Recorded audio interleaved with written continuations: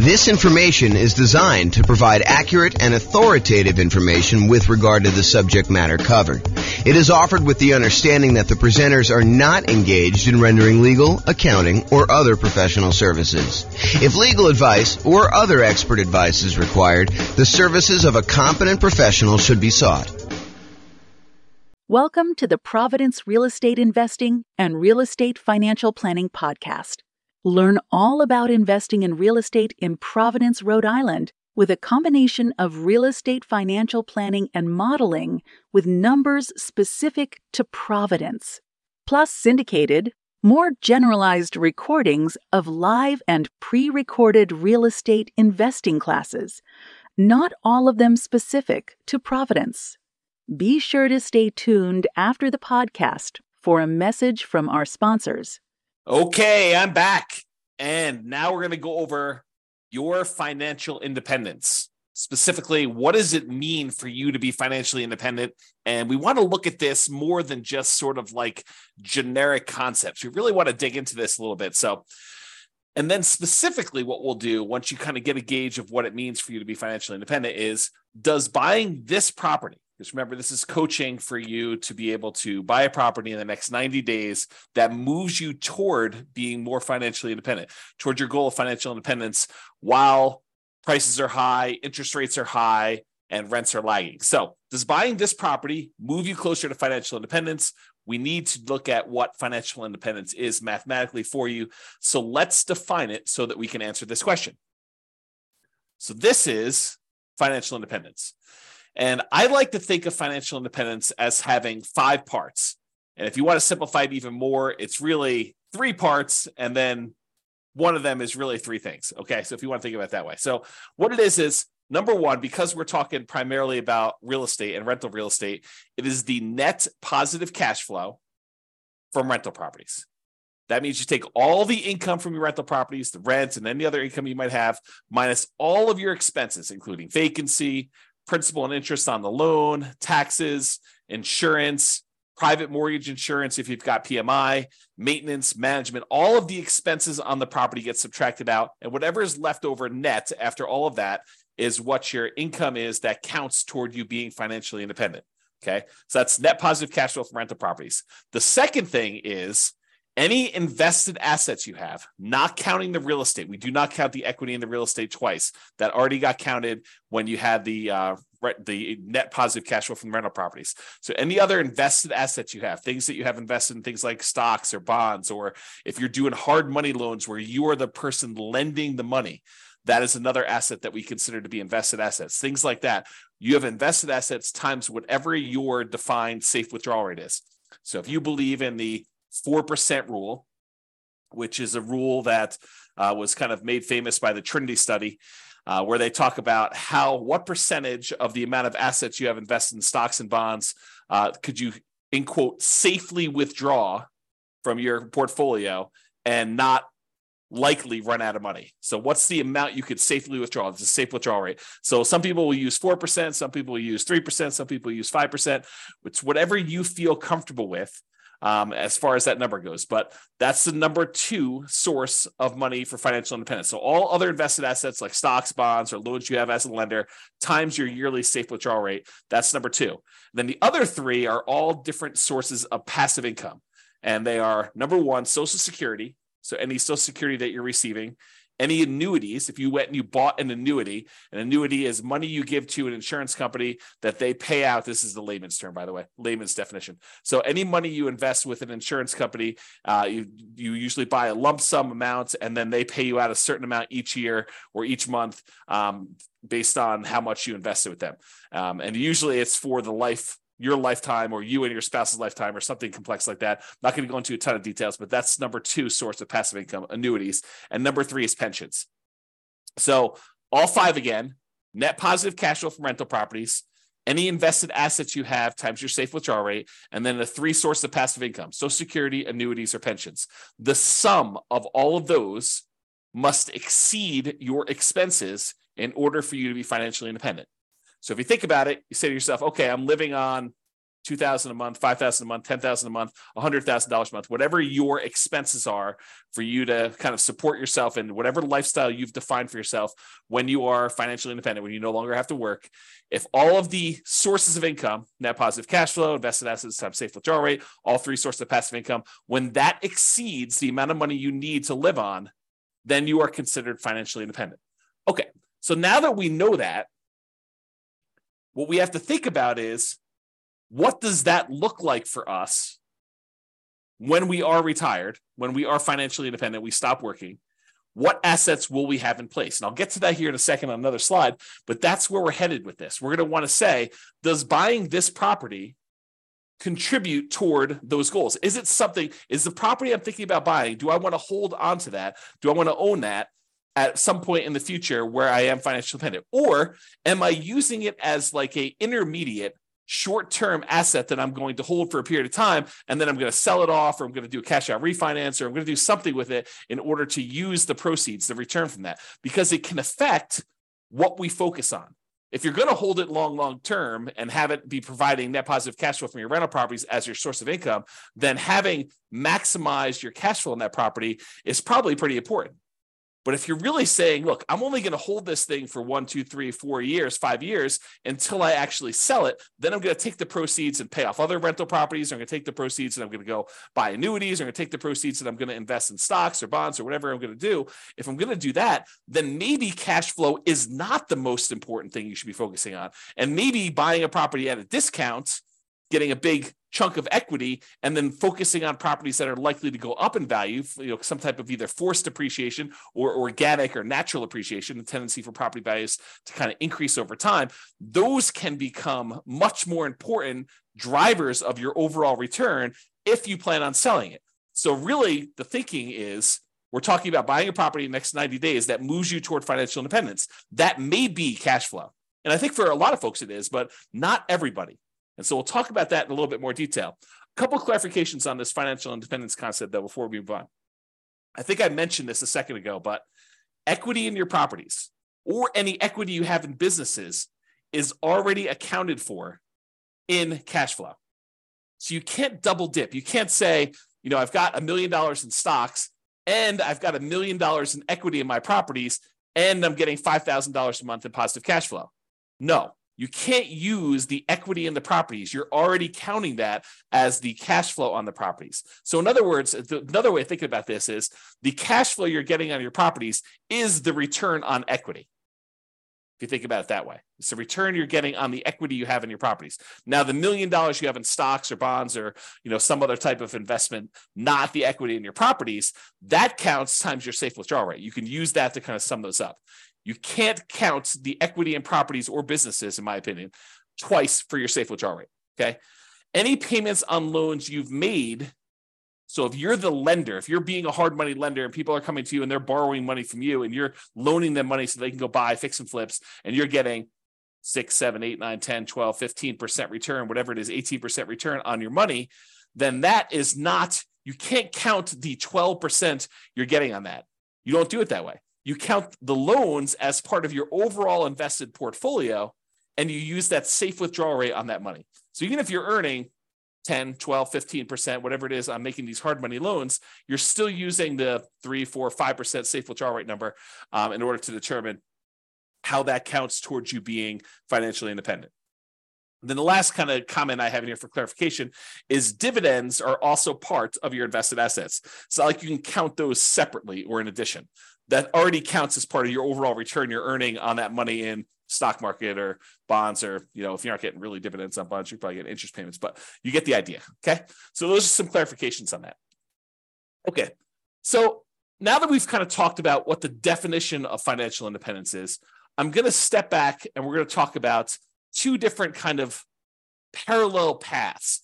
One is what I call phases of financial independence. It kind of tells you what phase you're in on your journey to becoming fully financially independent. And then I have stages. And the stages I borrowed from, I think it's, what is the name of the website? I have it linked up here. I'll tell you what it is in a second. The phases of financial independence, though, is sort of like my concept. The other ones are ones we got from the internet, and I'll show you where those are. I think it's Wallet Burst, if I'm not mistaken. So, okay, so phases of financial independence.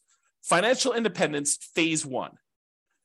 This is when you are working toward having the absolute minimum you need to consider yourself financially independent. If you say to yourself, okay, if everything got really, really ugly and I had to quit my job because I just couldn't stand it anymore, or I lost my job, how much would I need in order to live at the bare minimum level? This is sort of like, you're not doing all the vacations you want to do. This is sort of like, just barely getting by with how much you need for food and clothing and insurance and taxes and all the other stuff you need, but just the bare minimum to kind of scrape by. That's minimal financial independence, what I might call the minimum target monthly income in retirement. That's sort of the way I think about it. It's like, how much at a minimum would you need monthly in order to live your kind of just scrape by? What some people might call like lean financial independence, retire early. So phase one is when you're working toward having enough money where you would be financially independent with a minimum amount. So you're not there yet in phase one. You're working toward that. Phase two is you've achieved enough to have the minimum. So you've successfully achieved the minimum target monthly income in retirement, enough assets between rent on, the net positive cash flow on all your rental properties and any invested assets, have safe withdrawal rate, or any of the passive income sources, Social Security, pensions, or annuities. The sum of all of those meets your minimum threshold. That's the point where you get to where you're like, okay, I could take a sigh of relief. And if something really bad happened, I have enough to kind of scrape by. Then you're in phase two. In phase two, you have the minimum amount, but you're working toward the ideal amount where you are comfortable with your financial independence. This is more like you have your ideal monthly income. You're able to do the traveling you want to do. You're able to, have the things you want to have and kind of go out to eat a few times or whatever it is that means the ideal means to you. So you're working toward ideal. You've achieved minimum. You're working toward ideal. That's phase two. Phase three is you've met your ideal number. You've achieved the ideal number where you have enough coming in, where you are very comfortable. Some people might call that fat fire, where you're very, very comfortable and you have that, but you're working toward having a margin of safety for your ideal lifestyle. Because if the stock market declined or real estate values and rents went down or expenses on the properties went up or vacancy went way up because you have another pandemic or something like that, you could actually dip below your ideal and not quite have enough. So in phase three, you've achieved your ideal, but we're working toward you having a margin of safety such that if the market goes against you, you don't have to retrench your lifestyle. You don't have to reduce your lifestyle. And then phase four is you have greater than 2 times your ideal target monthly income in retirement, making your ideal lifestyle resilient and safe and continuing to work toward leaving a legacy. In my opinion, and you can do whatever you want with your money, but in my opinion, you want to get to the point where you have 2 times your ideal. And then after that, you can give away anything you want above that. But 2 times sets you up so that you are resilient and safe in case something happens and the market goes against you, where you can still maintain your existing ideal lifestyle. Okay. So those are the phases. Phase 1, you're working toward your minimum. Phase 2, you've achieved your minimum. You're working towards your ideal. Phase 3, you've actually achieved your ideal, but you're working toward becoming safe. And phase 4, where you're working on leaving a legacy because you have 2 times your ideal coming in. Okay, so those are the phases of financial independence. You might hear me talk about those. So I wanted to go over them so that you kind of understand where we're coming from with that, with those concepts. Now, so Wallet Burst has their own kind of stages of financial independence, and you kind of will see these written around the internet. I don't know if they came up with this, but they did a really nice visual. And so I'll show you what it is. So these are the sort of like the stages or the milestones on your financial independence journey. So a lot of folks, they start off with negative net worth. They have more debts than they have assets. They've got student loans, or they have negative equity in their property, or whatever it is that they have there. They start off with negative net worth. So that's sort of the baseline stage. Eventually, you get back to 0 net worth. So that's an achievement from having negative net worth, where your liabilities are worth more than your assets, is where you have negative net worth. 0 is where your assets and your liabilities are at least even, and And that's kind of where you are. Some people will not have negative net worth. They'll kind of not fall into the trap of having, student loans or whatever it is coming out of college, and they'll start with zero net worth. So zero net worth is where you're break even. Then the next stage is where they have saved up an emergency fund. So not only do you have a zero net worth, but now you have a little bit of money set aside, whether that's $1,000 or $5,000 or $10,000 or 6 months. It's whatever you decide your emergency fund is, but that's the next stage in this milestone on your financial independence journey. After that, you have Coast Fire. Coast Fire is where you have enough money set aside that if you didn't add another penny at all, you would be able to retire at whatever your ideal age is, whether that's 55, 65, whatever your number is, okay? But when you're at Coast Fire, when you've achieved Coast Fire, you have enough assets, rental properties, stuff invested in stocks or bonds or whatever it is, you have the safe withdrawal rate, all the passive income stuff, all those combined, such that if you just let them grow for the next 5, 10, 15, 20, whatever number of time it is until you're at your point where you want to be financially independent. If you just let the current assets you have grow, you would be financially independent. That's what Coast Fire is, because you can kind of coast into financial independence, retire early based on the assets you already have. You don't need to save anymore. It's another way of me saying that, okay? So then you could just live off of whatever you have coming in from your job. So you no longer have to, be working a really high-end job in order to have all this income coming in. If you want to simplify your life and go work at someplace with less stress or that you would enjoy more, you know that you have enough assets so that if you just spent the money you earned, the assets would eventually grow and they'd be able to provide you with financial independence. You're not spending any of the proceeds from your investments with Coast Fire, but if you just left them alone, they would eventually grow and lead you to financial independence. That's Coast Fire. Barista Fire is where you have some assets, and combined with the amount of money you're getting from some of your investments, you can supplement it with a part-time job or a job that you really love doing that's not really a high income earning job, or maybe it is high income, it doesn't matter, but you're doing some work and you have some assets, some of your financial independence assets that are throwing off some money, and you're living on some of those. So it's a combination of you're living on some of the investments and you're getting some from your job. That's Barista Fire. It's like you work at Starbucks part-time for health insurance and to get 20 hours a week or whatever it is you want to do there, as an example. Okay, so that's Barista Fire. Lean Fire is where you have enough that you could live that minimum target monthly income and retirement number, that minimum number. So you're able to just scrape by. You have enough assets where you don't even need to work as a barista anymore. You could sort of get by. Then regular Fire, sort of a arbitrary definition, but you're able to live and be financially independent there, versus Fat Fire, where you have more than enough where you can live your ideal lifestyle. So that's sort of the stages of financial independence or milestones on your financial independence journey. And in case you're wondering how the phases versus stages kind of overlap, phase 1, remember that's the one where we're working toward you becoming, you having your minimal target monthly income in retirement. That really consists of having a negative net worth, having zero net worth, having an emergency fund, having Coast Fire, and being Barista Fire. So all of those consist of phase 1 for me. Okay, so this is the normal wording you might hear online, have negative net worth or zero net worth or emergency fund or Coast Fire or Barista Fire. That's really what I would refer to as phase 1. You're working toward having that minimum or lean. Then phase 2 is you've achieved lean fire. So that's kind of where it is there. And you're working toward ideal fire. You're working toward fat fire. So phase 2 for me consists of lean fire and regular fire. Phase 3 consists of safe fire, which is what phase 3 is for me. That's fat fire in the normal kind of like nomenclature. And fat fire is when you have more than enough, you're living your ideal lifestyle.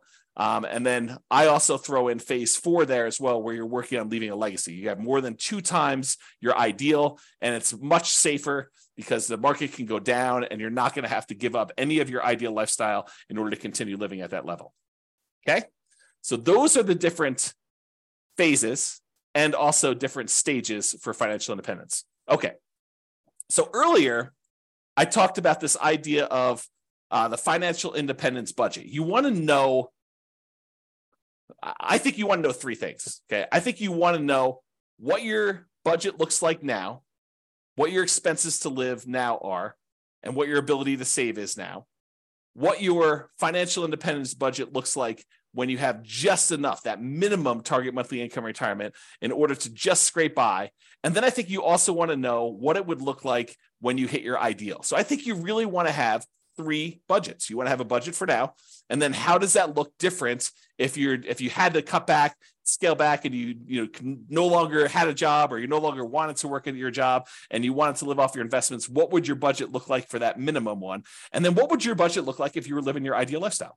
So it's kind of like those 3 different things we've got there. So we want to look at all of those to find out what your numbers are. And then once you have your numbers, we understand what your expenses are for each one of those. Then I think, in my opinion, you want to know what investments you need to support you at each of those levels. So right now you can write out whatever investments you have, right? That's your current budget. But eventually you want to get to that point where you're at your minimum target monthly income retirement, that kind of minimum you need. And then what investments do you think you would have at that point? How many rentals would you have? Are they free and clear? How much money in cash flow are they producing? How much is property 1 producing? How much is property 2 producing? How much is property 3 producing? How much is property 7 producing? However many you have. How much money do you have invested in stocks or bonds? What's the allocation mix? Do you have 50% in stocks, 50% in bonds? What percentage do you have in each? And then what's your safe withdrawal rate number for that? How much money do you think you'll get for Social Security? And when does that start? How much money are you getting from your annuities? Or how much money do you have for a pension? Not everyone has a pension, but how much money are you getting from each of those different sources so that you can see when I am at my minimum target monthly income in retirement, when I'm at that kind of lean fire number, what does my expense budget, my budget of expenses look like? And then what do my assets look like that will support me there? Then once you have that, and you do the same thing for ideal, right? You go look at whatever your ideal one is, you say, what assets would I have for each one of those? But once you get to that point, okay, I think when I get to my minimum target monthly income, I'm going to have 3 free and clear properties and $500,000 in stocks and bonds in whatever split I've got, 80-20 with 80% being in stocks, or whatever it makes sense for you times your safe withdrawal rate. I'm going to have a little bit coming in from Social Security, but that's not going to start until I'm age, whatever it is, 65. And then I don't have any annuities and I don't have any pension. It's probably pretty common sort of setup. You've got some real estate, you got some money invested in stocks and bonds, and then you've got, nothing in, maybe a little in Social Security from your job, but probably not a pension, probably not any annuities, or maybe a different. So you go look at whatever you would need for that. And then you say, okay, where am I short? Right now I've got 2 rental properties, or I've got 6, but their cash flow is really poor. It's $100 or $200 a month when I really need to have $3,000 a month produced by these things. So I need to get to the point where I've got 6 now, but I need 3 and free and clear. And so the plan will be, which ones are you keeping, or are you going to sell all 6 and buy 3 new ones? You need to know, which ones are the ones that I'm going to pay off, and which ones am I using as sort of like rocket boosters to get me to the point where I could take the money, the proceeds from the ones that I've gained some equity in because the property value has gone up and I paid down the loan. I'm going to take that, pay all the expenses on selling it, take that money and pay off the ones that I have there in order to get to the point where it's my minimum target monthly income or my ideal. So really what you're looking to do is you're looking to determine what's your budget now, what's your budget when you're at that minimum target monthly income or lean fire, what's that budget when you're at your ideal target monthly income in retirement or fat fire, and what are the assets, what's the financial independence assets distribution, the allocation you have for each of those levels. What is it right now? What will it be when you're at that minimum? And what will it be when you're at that ideal? And you want to plan for that. Then the question to ask is, does the property I'm looking to buy right now move me toward that goal? If you're you're working toward your minimum, does it get me closer to that minimum target monthly income retirement? Is the property I'm buying one that I'm going to use as a rocket booster to pay off other properties because I'm not going to keep this to be free and clear? Or is this one of the ones that I want to ultimately pay off and keep long-term? It's kind of, what are you thinking with that property? What is it going to be for you? So that's what you want to be thinking about. And you want to do the same for ideal. Okay. And to help you, I've got a ultimate financial independence retire early budget. And it really is 3 budgets in one. It's got your current list of all your expenses, your minimum, that's your minimum target monthly income, your ideal.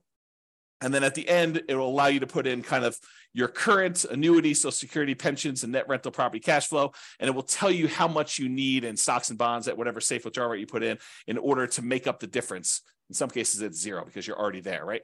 And then it will do the same for your current, your minimum, and your ideal. And I probably will do a whole separate video walking you through how to use this budget. But your homework is to do the budget because you want to know, where am I now? What's my minimum? What's my ideal? And then does buying this new property move me toward that goal? Because one of the worst things we could do, maybe it's not the worst thing we do, but it's up there. One of the worst things we could do is we could buy a property that doesn't actually move us toward our goal. Maybe it's a property that cash flows, but maybe we don't need cash flow right now. Maybe what we really need to do is be paying off this other property. And maybe we shouldn't be focusing just in on cash flow if we can get an overall return higher if we look at all of the other aspects and not just focus on cash flow. Just as an example, imagine you're in a market where you have really good cash flow. Let's call it $200 a month on a reasonable down payment. But you could go invest in a different property where, and that market where you have $200 a month in cash flow does not appreciate. It's a market that historically has seen very low or no appreciation. You only are getting cash flow on that property and some maybe debt pay down and some depreciation, but you're not really getting appreciation at all. The tendency of property values to go up. Okay. So you're not really seeing that. Or you can go to another market where maybe that has break-even cash flow or $50 a month positive cash flow, something that's much smaller, but the overall return is much greater because you're seeing appreciation. Maybe you're able to even buy it at a discount and capture $10,000, $20,000, $30,000 or whatever it is that you're able to buy it at a big discount. And that could make up for a lot of positive cash flow, especially if you have a really short time horizon. Okay. So I'm just having you start to think about this as we go. And if you need coaching and help on this, that's what we're here for. That's why it's a coaching program and not just a class, a course, right? So if you need help with that, that's what we're going to be discussing in the things if you need help with it. So the idea though is to look at your property and decide, does this move me toward financial independence, my specific financial independence, your definition, or does it not? And so that's what we're thinking about. And we'll have to do another class and go over this budget and stuff. Okay. So this is a visual from Financial Independence Retire Early Belgium. And I like it. So I'm just going to share it with you because it's a pretty good visual of what's going on here. So they really have you showing you like what's going on today and over time what's happening here. And they have the steps numbered 1 through, I guess, 6 here. And I'll just walk you through. So right now it shows you how much income you have coming in from your work. That's this blue bar. And your income exceeds your expenses. So your expenses are this kind of like yellow bar here. And what they want you to do in step 1 is reduce your expenses. And they want you to reduce your expenses so that you can increase your savings rate. Okay. So step 1 is reduce your expenses to increase this difference between how much you're bringing in and what your expenses are on it. And if you do that, then your expenses go down here and the amount you can save actually increases. Step number 2 is they want you to save for emergencies. So they want you to put some money aside to save for emergencies here. So they go ahead and they say save for emergencies here. And then number 3 is they want you to focus on increasing your income. So step 1, reduce expenses. Step 2, save for some emergencies. Step 3, they want you to increase your income so that the amount you're saving jumps up again.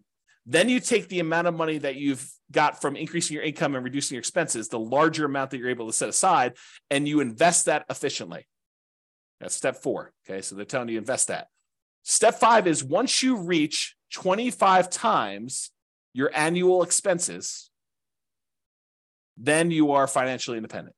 And that's based on safe withdrawal rate. That's a 4% safe withdrawal rate because 4% is really 25 times your expenses. So, if your expenses are, $20,000 a year, then you only need to save, my math is right, what is that, 800,000?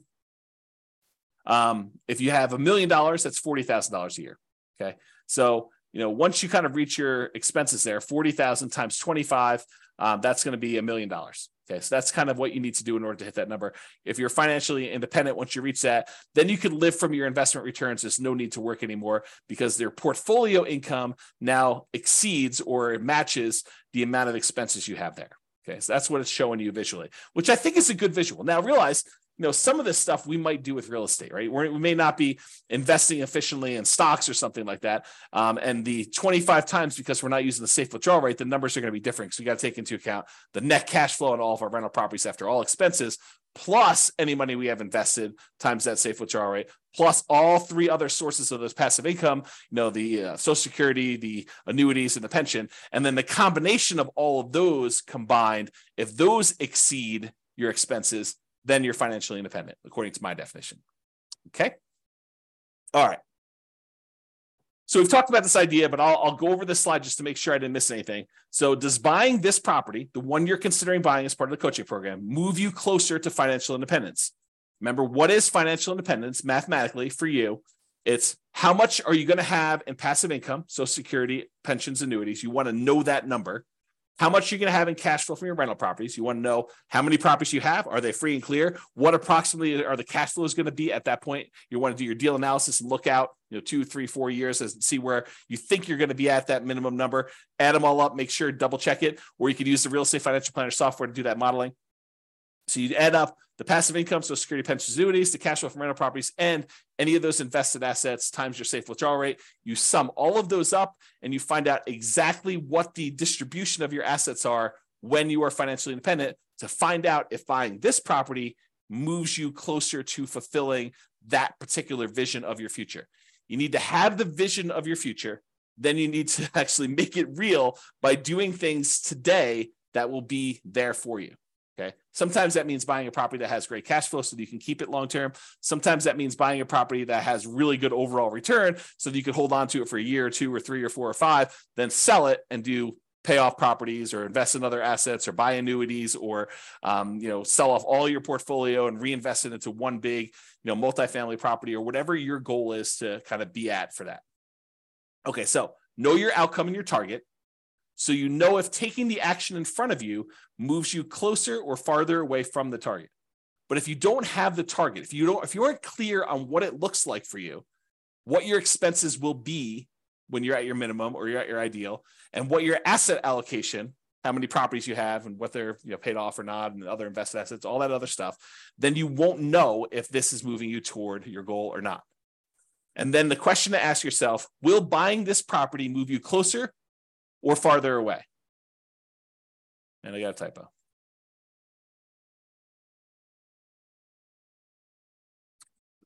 Or farther away. Okay, resuming. Okay. And if it's going to be farther away, should you wait? Should you wait for a better deal? And I'll do this analysis again. I'll do another special module probably once I get through the core 20 modules where I show you what the impact of waiting is. And I'll do the extreme waiting. I'll do the waiting of you save up money and buy properties all cash. Okay. And we'll show you what the penalty is for waiting. For most of you, it's not as bad as you think.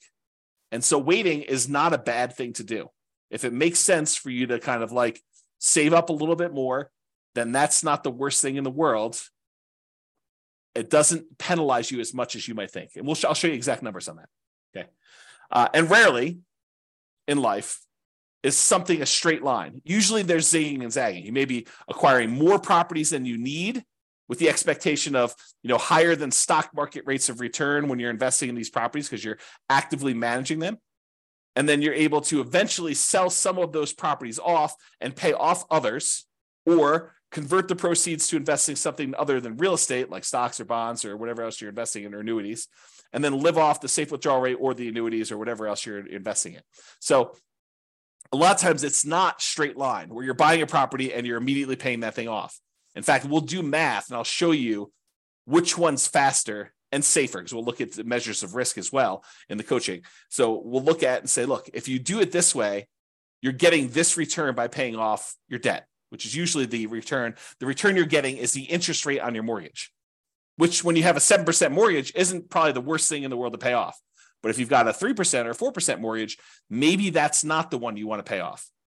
If you can invest in something else and get higher than a 3 or 4% return, especially if it's a very solid, very likely return. Okay. So your intentions, your desires, and your plan can and probably will change over time. So we're taking a snapshot today of your best guess as to what you think it'll be when you get to your minimum. But a year from now, when you have more numbers, you have better numbers, you're like, okay, well, now my properties went up a lot faster than I thought. I got a lot more equity than I thought. And maybe my cash flow is better than I thought or worse than I thought. Do I need to adjust my plan? Do I want to have more free and clear properties or less free and clear properties? Or maybe my expenses increased a lot faster than what I thought inflation was going to be.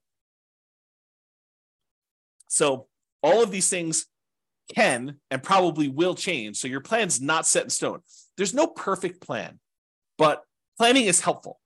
It gives us something to aim for so that we're likely to move toward that, even if we have to adjust a little bit later. Okay. So I think a lot of real estate investors have cash flow as their goal.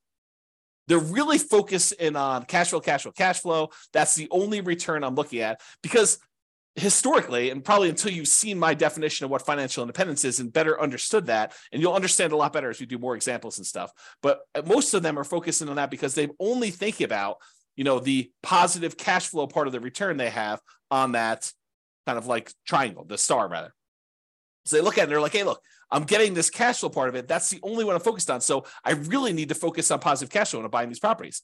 But realize that's not the only solution. Sometimes we want to take a property that we're buying that's going to give us a really good chunk of money that we could then use to pay off another property, or we could use to invest in stocks or bonds or whatever it is, and then live off that safe withdrawal rate, or use it as a down payment to buy an even bigger property or something like that. So a lot of investors are focused on that cash flow when that's only one of the ways to get there. And sometimes it's the hardest way to get there. And we'll look at a lot of examples as we dig into this and during the coaching stuff together, but that's really the thinking, okay? So cash flow isn't everything. Passive income, Social Security, pensions, annuities, the net cash flow from rentals, and then that yearly safe withdrawal rate are all 3 or 5, depending if you think of the passive income as 3 different things or you think of it as one, but they're all different ways to get you to financial independence. So it doesn't have to be cash flow. In fact, it sometimes is better to not do cash flow. Cash flow is great. And if we can optimize for it, which we will spend a lot of time going and optimizing, but sometimes you want to make that trade-off of, okay, I could get $200 a month positive cash flow, putting this amount down, or I could go ahead and buy this other property and I'm going to get a much higher overall return. And it's probably better to do that based on where I'm going with my plan for financial independence of wanting free and clear properties, or wanting some properties that have great cash flow, and then also having some assets outside of real estate. Okay. So we will go into ridiculous detail on how to improve cash flow. So just stick it out for now. But cash flow isn't the only reason to invest in real estate. 2 significant examples come to mind. You may want to build up an asset base and then improve cash flow by converting to free and clear rental property. So if you ever read the old book by Robert Allen, it's called Creating Wealth. And in that model, he basically talked about buying, and it's been a long time since I read the book, but I'll give you my memory version of the book. And of course, if it's different, then the book is the book, right? I mean, if I tell you the story slightly wrong, but I get the basic idea. I think what he told you to do is go buy 2 properties a year for 10 years. And you'd have 20 properties at the end of 10 years. And you could go take half of them at that point, 10 of the properties, sell them, use the proceeds to pay off the other 10 that you kept, and they would then be free and clear, and you'd have great cash flow on those. Okay, so that was his model. Buy 2 properties a year for 10 years, 20 properties total, sell off half of them, pay off the 10 that you kept, and you'll be able to do that. So that could be a strategy. And in that strategy, having the short-term cash flow isn't all that important. Okay, it can be important depending on what your goal is, but it wasn't all that important in that particular plan. Okay, so you could then buy a bunch of properties and then naturally pay off properties with cash flow. Any extra cash flow you're getting, you're really using to pay down the debt on them to get them free and clear as fast as you can. Or you take the extra cash flow you've got on the properties and you invest it in something else, stocks or bonds or whatever, let that grow at 6, 7, 8, 9, 10%, whatever you're able to get in the stock market, that you feel comfortable with. And then you could take the proceeds from that and use that to pay off, 3 or 4 or 5% mortgages that you have saved up. And if you're getting a higher return on keeping the money invested in the stock market, then it's actually faster to keep the money invested in the stock market until you have enough to completely pay off the mortgage than to take the money, pay off the mortgage at 3 or 4 or 5, 6%, when you could be earning 6, 7, 8, 9, 10%, whatever it is that you're able to earn on the other investments that are not real estate. Okay. So some thoughts there. Or you may want to grow your assets with real estate, then convert those assets to annuities or yearly safe withdrawal rate on invested assets. We talked about that idea. You want to go and say, okay, I'm going to buy 10 properties over the next 10 years. So I'm going to move into each one, live there for a year as a nomad, and then put low down, 5% down, buy a property, convert that to a rental, and repeat that process until I have 10 rentals that I put 5% down on each. And then at the end of that, I'm going to take all of them and I'm going to sell them off, take the big chunk of money that I have accumulated from the property values going up and the loans being paid down and whatever little cash flow I had, if any, by doing that strategy, and take that big lump sum of money, invest it in the stock market and bonds, and live off that as a safe withdrawal rate, or take that big chunk of money and buy yourself annuities so that you have an insurance product that you have longevity with, and you're not going to run out of money by having your money invested as annuity, because that's for your life, the duration of your lifetime. Okay. All right. So let's now talk about why building up your assets and why the first $100,000 is the hardest to acquire. And then we're going to return to real estate for building up your asset base. So I'm going to kind of diverge for a second, talk about why the first $100,000 is the hardest. And we'll go into detail on that, and then we'll return to real estate. So first 100K is the hardest. So Charlie Munger, who is Warren Buffett's partner, this is a quote from Janet Lowe in Damn Right, Behind the Scenes with Berkshire Hathaway billionaire Charlie Munger. So here's the quote. Charlie Munger has said that accumulating the first $100,000 from a standing start with no seed money is the most difficult part of building wealth. This is me commenting now. So he's basically telling you that first $100,000 that you take the time to acquire is the absolute most difficult part of building wealth. You got to do the first one. In a lot of cases, buying that first owner-occupant property with nothing down, or 3% down, or 3.5% down FHA, or 5% down conventional loan, moving in there, living there for a year or two, and then converting that one to a rental when you finally saved up to buy the next property with nothing down again, do a VA or USDA loan if you hadn't done one before, or saving up 3% down and doing your your conventional loan, or doing 3.5% down FHA to buy a single family home or a duplex or a triplex or a fourplex, and kind of repeating this process until you get to the point where you've now got $100,000 in equity. You need to do whatever it takes in order to get there. That's what he's basically telling you. And he's talking about stocks, but I've converted it to real estate for you. Okay. I'm going to continue with the quote. Making the first million was the next big hurdle. So all the kind of math we're going to talk about here about earning your first 100K and then using that to kind of build up to $1 million, that applies when you get to $1 million and you're trying to grow to 2 million or 3 million or 4 million or 5 million or 10 million or whatever your number is there. Okay. So to continue with the quote, to do that, a person must consistently underspend his income. You need to be saving money. And I'll continue with the quote. Getting wealthy, he explains, is like rolling a snowball. It helps to start on the top of a long hill, start early, and try to roll that snowball for a very long time. The longer you have where you're investing and you've got this money working for you, the better off you're going to be. Okay. So here's another quote from Charlie Munger. Same idea though. The first 100,000 is a bitch, but you got to do it. I don't care what you have to do. If it means walking everywhere and not eating anything that wasn't purchased with a coupon, find a way to get your hands on $100,000. After that, you can ease off the gas a little bit. Okay. So do whatever it takes in order to get that kind of lump sum, that seed capital of $100,000 to be able to start from there. And then you can kind of grow it.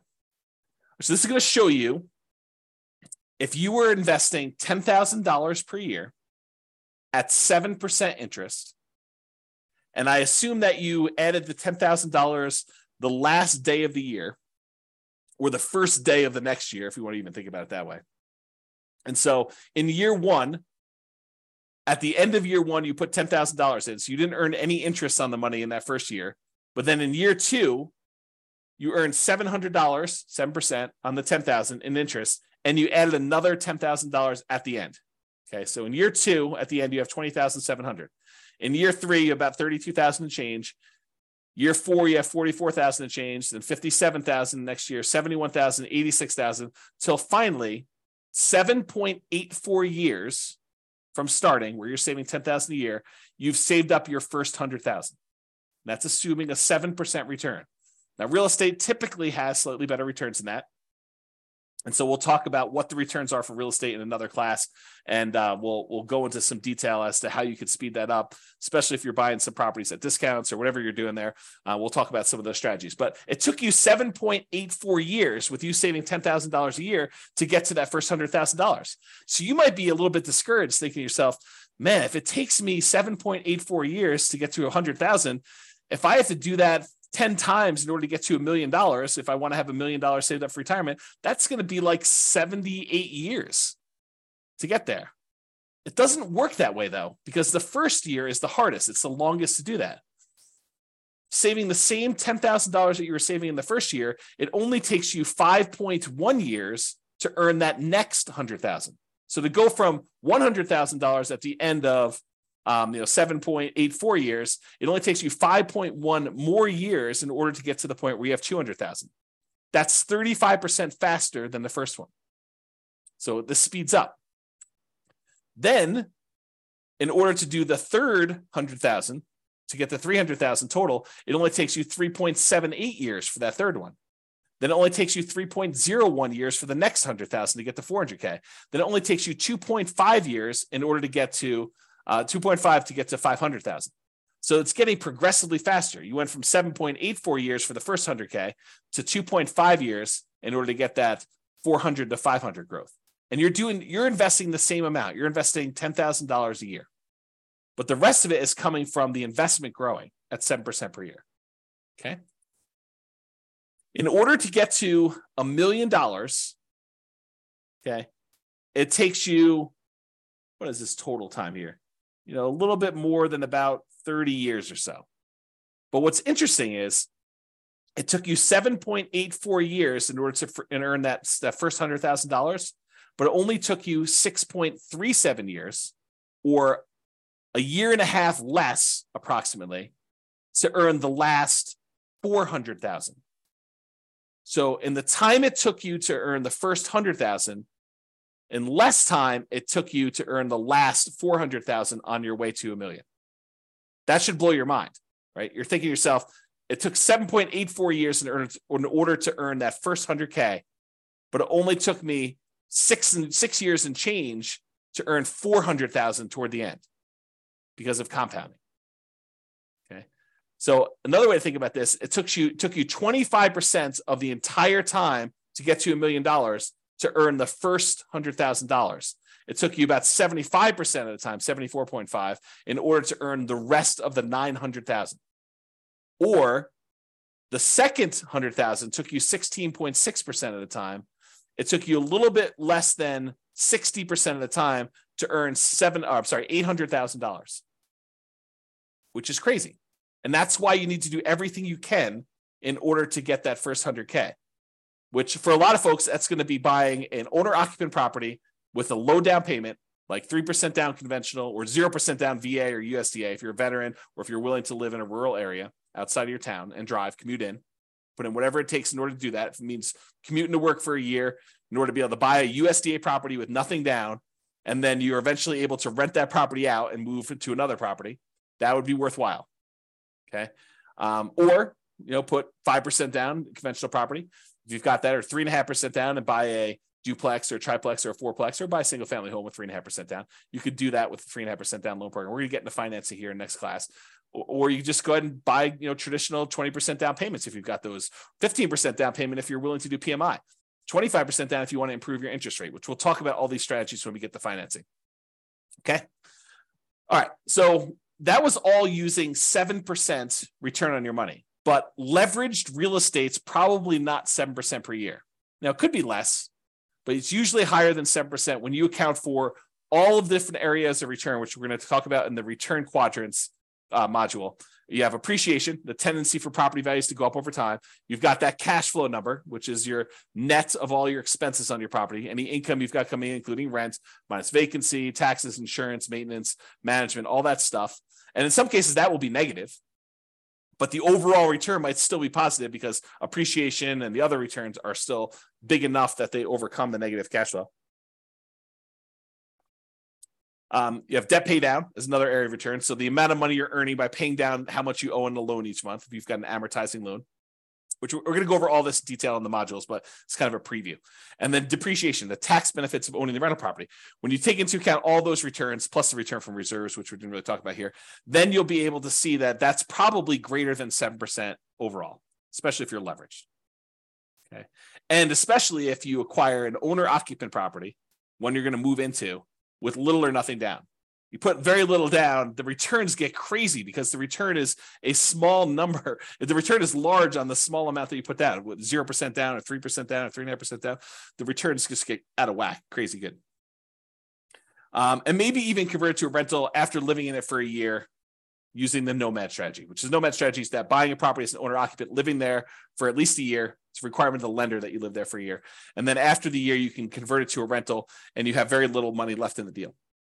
So if you imagine for a second that you had saved up 20% down to buy a rental property, you technically could buy probably 4 properties with that if you put 5% down on each over 4 years. So instead of buying 1 property with 20% down, you could buy 4 5% down properties, move in, live there for a year. At the end of the year, move out, convert that one to a rental, buy another one 5% down, live there for a year, convert, then move out after a year, convert that one to a rental. Now you got 2 rentals, move into the third one, 5% down, and repeat the process until you get as many rentals as you want, continuing to put that 5% down.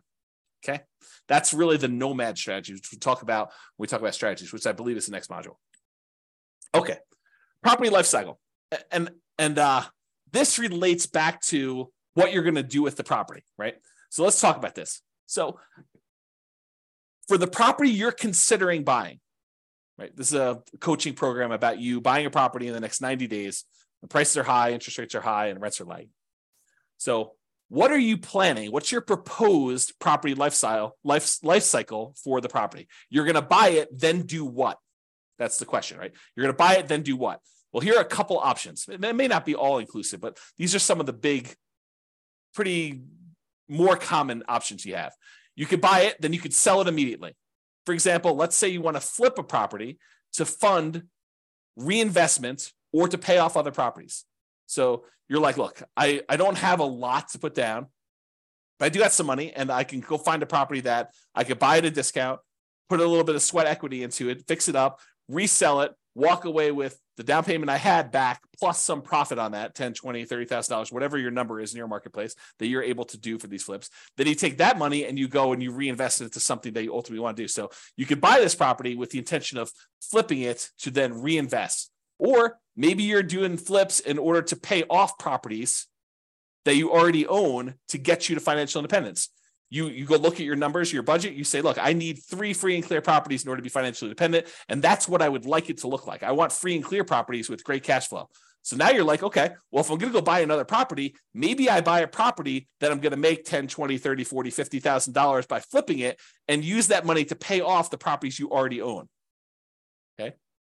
So that could be what you do. Or maybe what you do is you flip properties, you keep the money that you made in profit to use on your next flip. So you have to borrow less money if you really want to, in order to do the flips, use some of your own money to be your source of funding for the flips.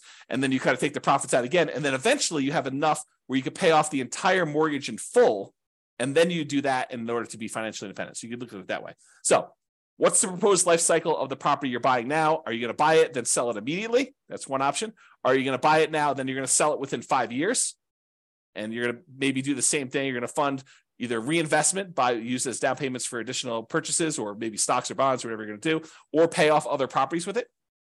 And what are you going to reinvest in? We talked about this: stocks, bonds, leverage up with real estate, use it to put another down payment and acquire additional properties with it. Maybe you want to deleverage real estate. Maybe you want to buy free and clear properties or do lower loan to value. You're like, hey, look, I'm having a hard time making properties cash flow, even with all the strategies we're talking about. Maybe it makes sense for me to, buy a property, sell it within 5 years, and then put 25% down as I acquire properties to get better cash flow, because I need that for whatever my financial independence goals are and my timeline.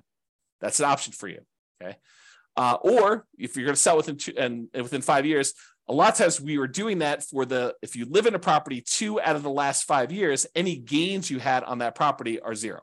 Capital gains you have on that property are zero, up to some limits. There's some limitations on that. Okay. Or maybe you're doing lease options where you're buying properties and you're immediately putting a tenant buyer in the property, and they've got a year or 2 or 3 in order to be able to buy the property from you at a pre-agreed upon price. And so maybe the strategy is you're buying these properties to get your profit out to then reinvest in other things. We'll talk about this strategy more in the future too. So another proposed property life cycle might be you buy it, then you sell to either optimize or achieve financial independence.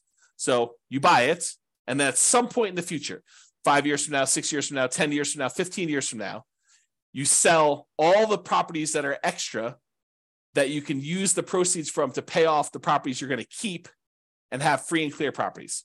So you sell when you can convert real estate into paid off free and clear properties. Or maybe you get to the point where you're like acquired a bunch of properties and 16 years in the future, you have enough equity in your properties such that after all the expenses of sale, you can sell all of them. And whatever you net after real estate commissions, closing costs, capital gains taxes, and depreciation recapture taxes, all the taxes on that, you can take the proceeds and then you can invest that in stocks, bonds at a safe withdrawal rate. You can eliminate all of the active headaches of having to manage properties, because it might be more work for you to manage properties, even if it's a better return. And you're like, look, in retirement, I really want to be completely done. I want to unplug and I just want to put my money in stocks, bonds, or annuities, or whatever I can do. And you're going to actually sell all your real estate and convert it to there. So you can do that calculation to find out when selling them all leads to that. Okay. Or maybe you sell to de-risk when you reach financial independence. So you're like, look, I don't want to have this additional leveraged risk of having real estate, so I can go ahead and sell and de-risk some when you hit financial independence. Or maybe your proposed life cycle for this particular property, your proposed property life cycle is you're going to buy it and you're going to keep it forever. You pay off the loan naturally over whatever the amortization period is, 30-year loan, you pay it off over there, and then you keep it for cash flow. Or you're going to keep it forever, you're going to invest in something else temporarily. So any proceeds you have from cash flow on this property, you're going to invest in stocks or whatever it is. And then once you have enough from investing in stocks, you're going to then pay off the loan as a lump sum. You know, that something else might be stocks, bonds, whatever it is you're doing. And maybe you want to focus on the lowest mortgage balance first, or maybe you want to focus on the highest interest rate first. It's really up to you. And we could talk about which one is faster and how to optimize that and how that affects risk when we talk about some measures of risk later on and some strategies there. Or maybe you want to pay off the loan faster with cash flow as you go. You know, that's not my favorite, and we'll talk about it why when we talk about risk and measuring risk and things of that nature. But some people would rather take, I've got $200 extra in cash flow a month. I'm going to take that and I'm going to pay down my mortgage on that. So I have a lower mortgage balance and I have a lot of equity. We could talk about that and which loan you pay off first. If you decide to, if you got several properties, or you just taking the 200 you get on that property and paying off on that loan, or you taking all of the extra cash flow and dumping it onto one particular loan, whether that's the lowest balance one or the highest interest rate one. We could talk about all those different strategies in detail. But this is what you could do with the proposed life cycle of the property you're considering buying. Or maybe you keep it forever, and then eventually you do a rate and term refinance. So let's say when you bought it, you had a 7% interest rate, and now interest rates are back down to 5% or 4%. You can do a refinance where you actually change the interest rate from 7 to 5 or 4, whatever it is right then, and then you get an improved cash flow on that property. Or maybe the interest rate's the same, but you've paid down enough of the loan that if you pushed it out and made it a 30-year loan again, maybe you have 10 years left on the loan, but if you push it out, make it a 30-year loan at this point, that will also lower your payment. So you can lower your payment even if the interest rate doesn't go down later. And we can talk about that too. Okay. And that would improve cash flow. So you can think to yourself, okay, 11 years in the future, or 5 years in the future, or 3 years in the future, when I'm getting closer to be financially independent, there are things we can do to manipulate, to kind of optimize our portfolio in order to push us over the edge of achieving financial independence. Maybe if you just took a snapshot of where we were at that time without doing some action, it would not be financially independent. Okay. Or maybe you decide, I'm going to buy the property now, I'm going to keep it forever, but I'm going to do a cash out refinance. So maybe you get to the point where you paid off the property, and one of the strategies you have is you're going to take one property that's free and clear, and you're going to do a 75% cash out refinance where you get cash, you borrow money from that property, and you live off the cash. Okay, so you live off of the whatever it is, $300,000 that you pull out for the property when you do a cash out refinance, and you consume that money until you go through it all, and then you go and you find your next free and clear property, and you pull out, $350,000 on that one at the time, and you consume that, Or maybe you pull out $300,000 and you use that to put a down payment, 50% down or whatever it is you're going to do on a property so that your overall net cash flow is improved. Okay. And we'll talk about those strategies as well. But that's sort of like the thinking of what are you going to do with this property? You're going to buy it, sell it immediately, sell it within 5 years, sell it eventually to optimize or achieve financial independence with my other properties or other portfolio stuff, or you're going to keep it forever and do some of those options. So those are what you're thinking about. So why does this life cycle thing matter? Well, if you plan to ultimately sell the property, then the overall return, not just cash flow, but the overall return might matter more than just cash flow. And I gave you this example before, where if you're in a market, you can get $200 a month in cash flow, but the property's not going to appreciate. Maybe you should not invest in that property if buying a property where the overall return is better is going to better serve you and get you to financial independence faster. And we'll discuss this in detail when we get to the module on return quadrants. But this is especially true if you have a very long horizon to achieving financial independence when the overall return matters more than the short-term cash flow. So we'll talk about that in detail too. If you plan to keep the property, you're not going to sell it, then optimizing for cash flow might be the primary goal. You might be looking for a property that has really good cap rate, because cap rate's ultimately going to be what the cash flow on the property is going to be once the property is paid off. Okay. And this is especially true if you're getting closer to financial independence. If you've got a really short time horizon, then the importance of this cash flow is probably more important in a lot of cases, not every case, but more important in most cases when you do that. Okay. So that's all I got for you on your financial independence. I wanted to give you kind of a structure as to what financial independence means, some different ways of thinking about that, what the kind of stages and phases are as we kind of move toward those, a budget for you to do for homework to kind of figure out what it means mathematically, specifically for you, both what you have now and what your expenses and income are now, what you will have when you're at your minimum target monthly income, what you have when you're at your ideal. And then we kind of talked about some of this property life cycle stuff and kind of things you can think about related to that. And we talked about why 100K is really hard to do, but it's really important for you to do it to get that asset base growing so that you can then do things with your assets and manipulate them over time and kind of optimize your portfolio. All right, so that's all I got. Check out the next module. I think we're going to do real estate investing strategies next. And we'll go over a whole bunch of different strategies and talk about like what you're planning to do. And then we'll tie it back to, does it move you toward being closer to your goal of financial independence? And as we go through this, we'll start optimizing for cash flow. Bye-bye for now. With home prices up, mortgage interest rates up, and rents up, but not quite enough to counteract the higher prices and interest rates, cash flow on rental properties in Providence is harder than ever. Book a call with the Real Estate Financial Planner to apply our proprietary 88 strategies to improve cash flow on your rentals. See the show notes for a link to schedule your call and improve your cash flow today. If you're a real estate agent, lender, or professional in Providence that wants to help our real estate investor listeners, consider reaching out to learn about collaboration opportunities with this podcast.